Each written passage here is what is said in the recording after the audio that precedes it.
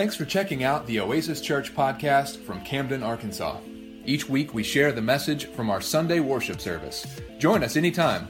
More information at CamdenOasisChurch.com. We're going to start a new series as we walk through the Gospel of Mark together. And I'm really excited about starting this, and we're going to be here for a while, so just no hiding that fact. But we're going to just be able to see the person of Jesus Christ come alive through the stories of Scripture. And so I'm really excited for us to begin this as we see Jesus calling people to follow him through the journey in the Gospel of Mark. And that's one of the common threads here, as it's a book with some intentionality. The first gospel actually written is the Gospel of Mark. And it's got a different feel than the other ones. There's some urgency in the gospel. In fact, Mark uses the word immediately 41 times throughout the book. And so in this shorter gospel, the 16 chapters, he has some urgency to his storytelling. In fact, you'll see a lot of times some of the stories are a little bit condensed. And so his perspective is a little different. And the writer of Mark, John Mark, was actually kind of writing from the source of Peter. And so he's getting these stories and understanding from the apostles, and he writes this account of the life of Christ. And what's really great about this book is that he's writing to the Gentiles. He's writing to believers in Rome. And those that for the hopes of them becoming believers. And Rome is a place where believers are being persecuted for their faith. So there's a lot of encouragement in this book. There's a lot of just giving us some full understanding of what Jesus has accomplished. And so it's establishing their faith and their understanding of who Jesus Christ is and what the gospel means to their lives. So there's so much for us to pull away or pull out of this book and having an understanding of who Jesus is and how Jesus applies to our life. We see these things, that the book is written to the Gentiles, it's written to these people, and it's written from a perspective that's a little bit different than the other Gospels. And so it doesn't begin like the other Gospels with some backstory. He just kind of jumps right into the ministry of Jesus. And Mark has an understanding. He kind of bookends his story with a beginning saying, this is who Jesus is as the Son of God. And then Jesus being crucified, and as the soldier looking up and said, well, this must truly be the Son of God. And what Mark is doing in this kind of bookending of who this is he's letting us know that this person, this Messiah, the one that they, from the Old Testament to now, have been looking for, this coming Messiah, is Jesus. This is who he is. The person has come. And all through the story in the book of Mark, he's establishing the reality of that this is true, that he is the Messiah. And at the end of the book, as he is crucified and accomplishing all that he accomplishes on the cross for people, for mankind in salvation, he again establishes that only the true Son of God could accomplish these things for us. And so it's an important theme that runs throughout this book. Today we're just going to kind of look at the introduction of it. We're going to see some important things in the first 13 verses as we kind of walk through this. And he starts with John, as John is sent to prepare the way of the Lord. And starting in Mark 1, verse 1, let's read together. The Word of God says, "The beginning of the gospel of Jesus Christ, the Son of God, as it is written in Isaiah the prophet, Behold, I send my messenger before your face, who will prepare your way, the voice of one crying in the wilderness, prepare the way of the Lord, make his path straight." John appeared, baptizing in the wilderness and proclaiming a baptism of repentance for the forgiveness of sins. And all the country of Judea and of all Jerusalem were going out to him and were being baptized by him in the river Jordan, confessing their sins. Now John was clothed with camel's hair, and he wore a leather belt around his waist and ate locusts and wild honey. He preached, saying, "After me comes he who is mightier than I, the strap of whose sandal I'm not worthy to stoop down and untie. I have baptized you with water, but he will baptize you with the Holy Spirit. In those days, Jesus came from Nazareth of Galilee and was baptized by John in the Jordan. And when he came up out of the water, immediately he saw the heavens being torn open, and the Spirit descending on him like a dove. And a voice came from the heavens, "You are my beloved Son. With you I am well pleased." The Spirit immediately drove him into the wilderness. He was in the wilderness 40 days, being tempted by Satan, and he was with the wild animals, and the angels were ministering to him. Let's pray together. Father, as we look at this just beginning of the book of Mark, of your gospel, Lord, help us to see the bigger picture here, God, of who you are as the coming Messiah.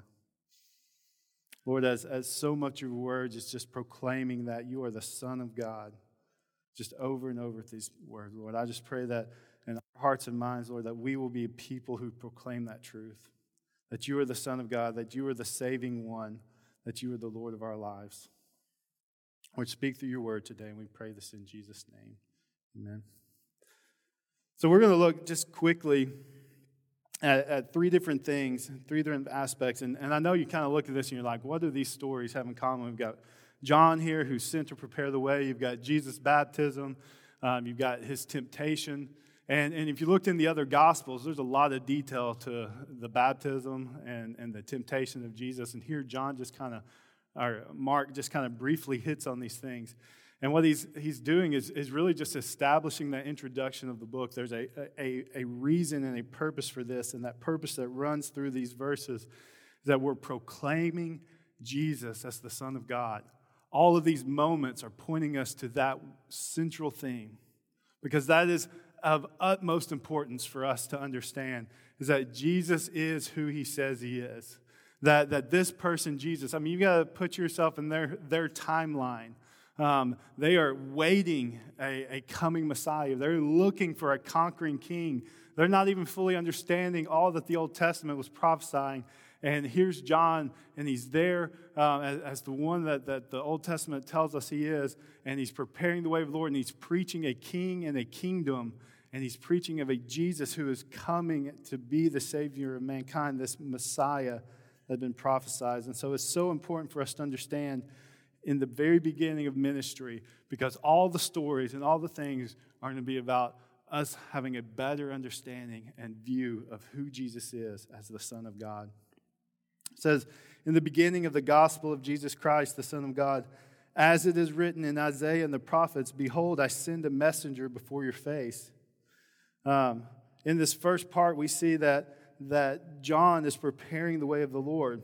He prepares the way.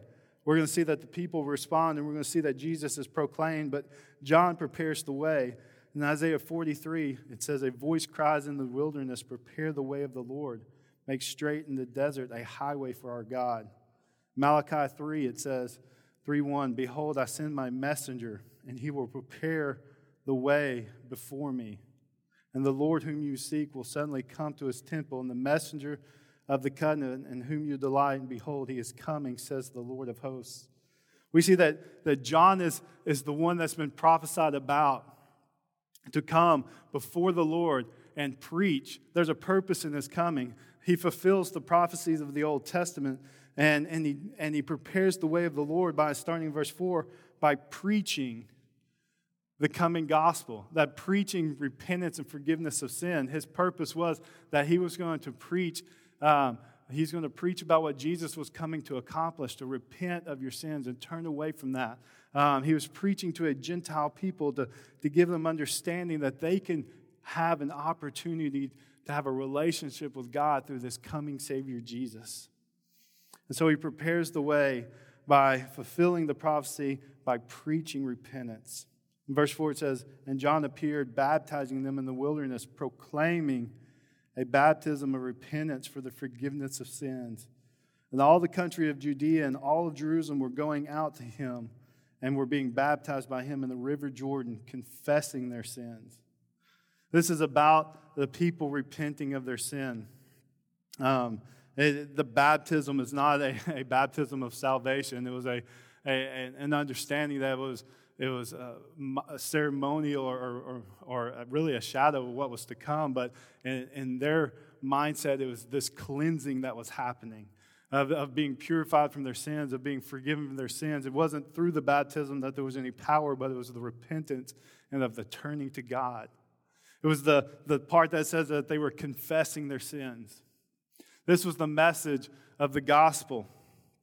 In fact, verse 1 says, the beginning of the gospel of Jesus Christ, the Son of God. This was what John was sent to do, was to begin to preach the message, to prepare the way for Jesus.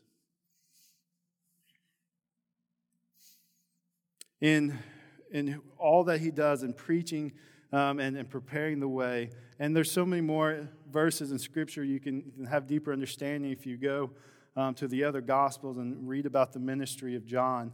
But here he's trying to get us to understand that central theme, that he's preparing the way of the Lord for the Son of God, to exalt the Messiah.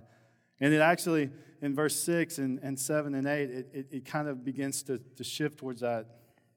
When it talks about who John was. John was clothed in camel hair. He wore a leather belt around his waist. He ate locusts and wild honey. And he preached, saying, after me comes he who is mightier than I, a strap of whose sandal I'm not worthy to stoop down and untie. I baptize you with water, but he will baptize you with the Holy Spirit. All those things are John saying, I'm not the one. I'm not the one that the Old Testament and Isaiah that had been talking about, that there will be this Savior coming. In fact, it says that he's clothed in camel hair and a leather belt, that he eats locusts and honey.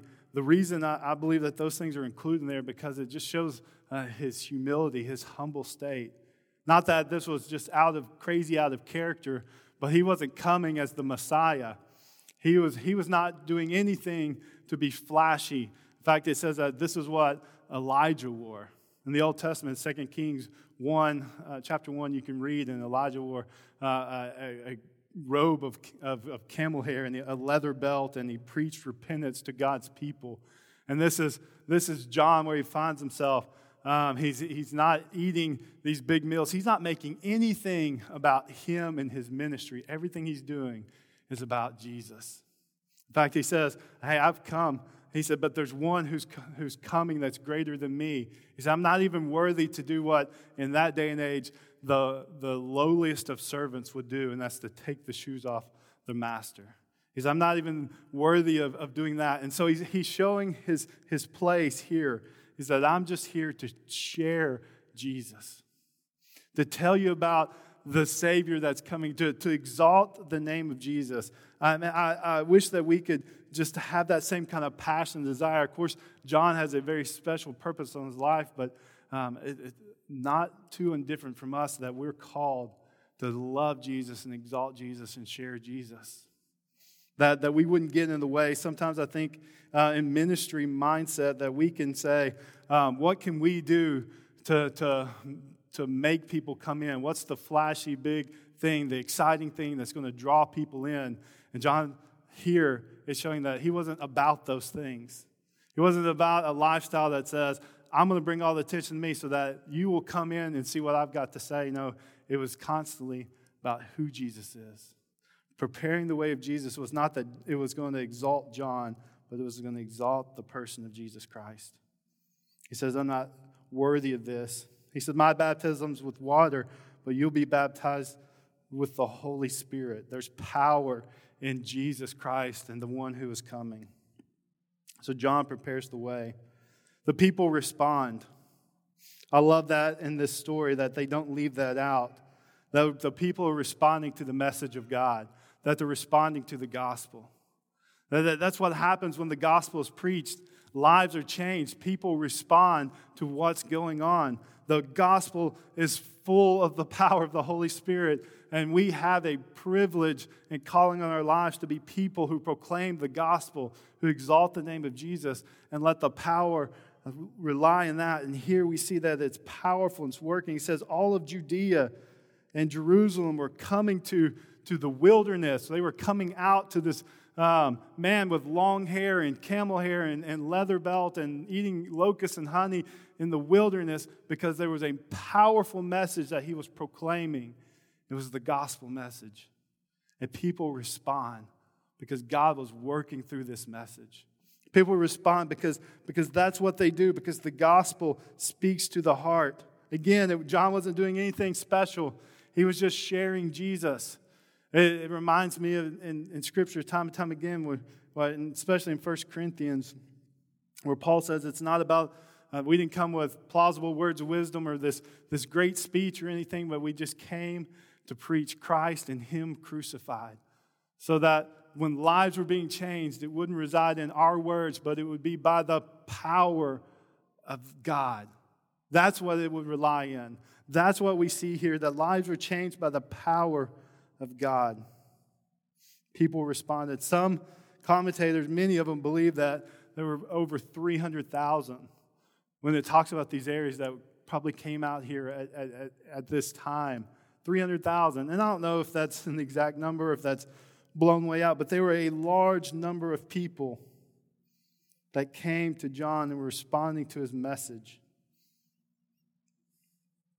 because he was preaching the message of Jesus. He was preaching repentance and trusting in Jesus Christ. We see here the last thing we're going to look at, and the most important thing, is that this beginning to the book all is proclaiming Jesus as the Son of God. All of these things are lining up to proclaim Jesus. We see in the very first passage, or the very first verse, it says, in the beginning of the gospel of Jesus Christ, the Son of God. So the writer proclaims from the very moment his pen touches the paper that this is about Jesus, about the Son of God. It says the good news of Jesus Christ, the beginning of the gospel, the good news. That's what he's establishing here, is that the one who is coming to accomplish all those things. Go back and read Isaiah chapter 52, starting verse 13 through 53 in the end of that chapter. And you'll see this Savior that it's talking about, that is coming to give his life, that's going to be beaten, that's going to be persecuted, and it's going to go through all this just brutality and things for your sins and for mine, to accomplish the payment of sin and death. And he says, this is the beginning of that good news. The beginning of it is that Jesus has entered into this world. The whole passage here is about the wilderness. John's out in the wilderness. He's baptized out in the wilderness. Jesus is tempted in the wilderness. The people are coming out to the wilderness from their places. That's significant in this moment because I think it's just an example of what Jesus is coming into. He's not coming into this easy life. He's coming into our world, into our mess. You go back into Genesis, and it was a beautiful garden, and there was peace with God, and that was destroyed by sin. And because of that destruction, they're not out there in the garden. They're not sitting by the beach. They're in the wilderness. In the Old Testament, the wilderness was a place of punishment. The wilderness was a place of where the people of God were roaming, where they were lost for a period of time. And all of this, it talks about even this temptation. Jesus was there with the wild animals. Jesus is the good news of the gospel of Jesus Christ, the Son of God, is invading our space. He's coming in for our good. He's coming into the wilderness, into where we are, because we're sinners, because we're broken, because we need a Savior. That's the good news of the gospel, that Jesus would leave heaven and come to earth for us. And Mark recognizes that through this beginning of the book to say that this is where Jesus is coming to. He's coming to these things to be the good news of the gospel, to be the Son of God, to accomplish only the things that the Son of God can accomplish. We see the Old Testament prophecies are fulfilled in John, but also in Jesus as the one who is coming, that John would prepare the way of the Lord, making his path straight, that there was someone greater than him to come. And you go back and again read through the Old Testament of all the times, but Jesus, this person, is the one who lines up with all the Scriptures. And you're going to see throughout the book that he fulfills prophecy after prophecy of the one who would come, because he is Jesus, God's Son, the Messiah, the sent one. John proclaims who Jesus is. We already talked about this a little bit, but he does. He says, it's not me, but there's one greater than me. His power is not the power that I have. I'm just washing you with water. I'm baptizing you in water. It's just a symbol of this. But Jesus is going to do a work in the life and the heart of a believer, something on the inside. His baptism in the water is not going to bring the Holy Spirit into your life. It's the salvation that Jesus brings, that you identify your life with Him, and the Spirit of God comes into your life and becomes a part of who you are. And that's what he's talking about here, this language in verse 8. And so John is proclaiming Jesus. He's doing his job. He's preaching forgiveness of sins. He's preaching a gospel message so that they would come. The Holy Spirit, we see in the baptism, that the Holy Spirit proclaims who Jesus is, that God Himself, the Father, proclaims. Listen in verse 9. It says, in those days Jesus came from Nazareth of Galilee, and He was baptized by John in the Jordan. And when He came up out of the water, immediately He saw the heavens being torn open, and the Spirit descending on Him like a dove. And a voice came from heaven, "You are my beloved Son, with you I am well pleased." All of those things are happening because He is Jesus. Because He is Jesus. That's a baptism like no one else has ever experienced. The Spirit of God, the heavens tear open. That's a big word that it rips apart. And the Spirit of God descends upon Jesus unlike any other because He is God's Son. And then the voice of God proclaims that you are my beloved Son. With you I am well pleased. And there's so much in that. His beloved Son. This is God's Son that He sent to earth to accomplish these things, whom He loves and whom He is pleased, because we know that Jesus Christ is going to satisfy all that God requires. He is pleased to look upon Him as being the one. As being the one. God's not pleased in us. He's pleased when we come to know Him through Jesus Christ, when we accept what His Son has done. That's when He's pleased, is because we accept Jesus. We can't earn His happiness. We can't earn His reward. We can't do anything to just have God look upon us and be like, I'm so pleased with them, without Jesus. Jesus is the one that accomplishes those things for us, and so it's so important. And He says, here, you are my beloved Son. With you I am well pleased. It speaks again of His divinity, of His deity, of who He is as Jesus. We even see that the Spirit immediately drove Him out into the wilderness. And He was in the wilderness 40 days being tempted by Satan. And He was with the wild animals and the angels ministering to Him. Even that work right there is a proclamation of who Jesus is. As Satan would take Him into a wilderness to tempt Him for 40 days, to go through the hardship that He's going through. You know, Jesus did that for us so He can identify with us as a Savior, that He came into the wilderness, He came into our world, that He would exist in our way, that He would veil His deity for humanity, and He would suffer the things that we suffer, and He would go through the temptation. And Satan would see that this is God's Son, and he would be trying to destroy the work of God before it gets started. And the angels minister Him. All of these things are proclaiming that this is God's Son, the one who will accomplish what God has sent Him to accomplish, and that's the salvation of mankind. That's for you and I, sin debt to be paid.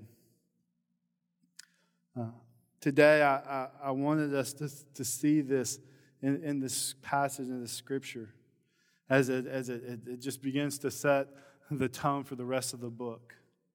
Let's be excited about Jesus. Let's be excited. I mean, we talk about Him, and I'll preach Him every day I'm up here because He's the one that makes the difference. Because it is the Son of God who accomplishes things that no one else can accomplish.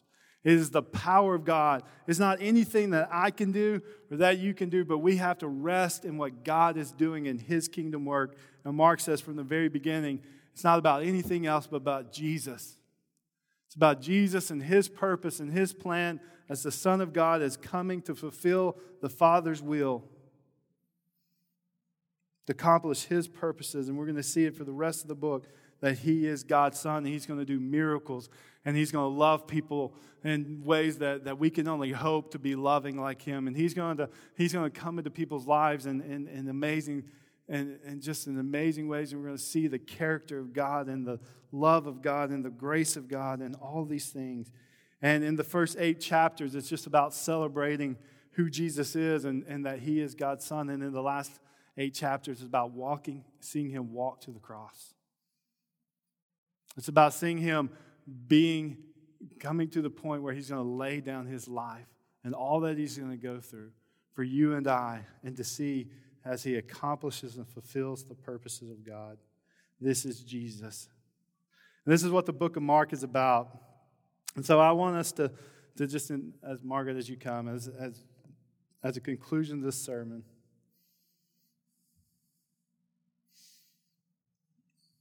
I want us to see that we as a church need to proclaim Jesus.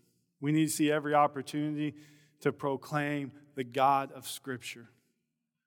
That we don't have to do anything crazy. We don't even have to for us, crazy might be putting a camel hair coat on and leather belt and eating honey and locusts and things and calling out that we don't have to do these things.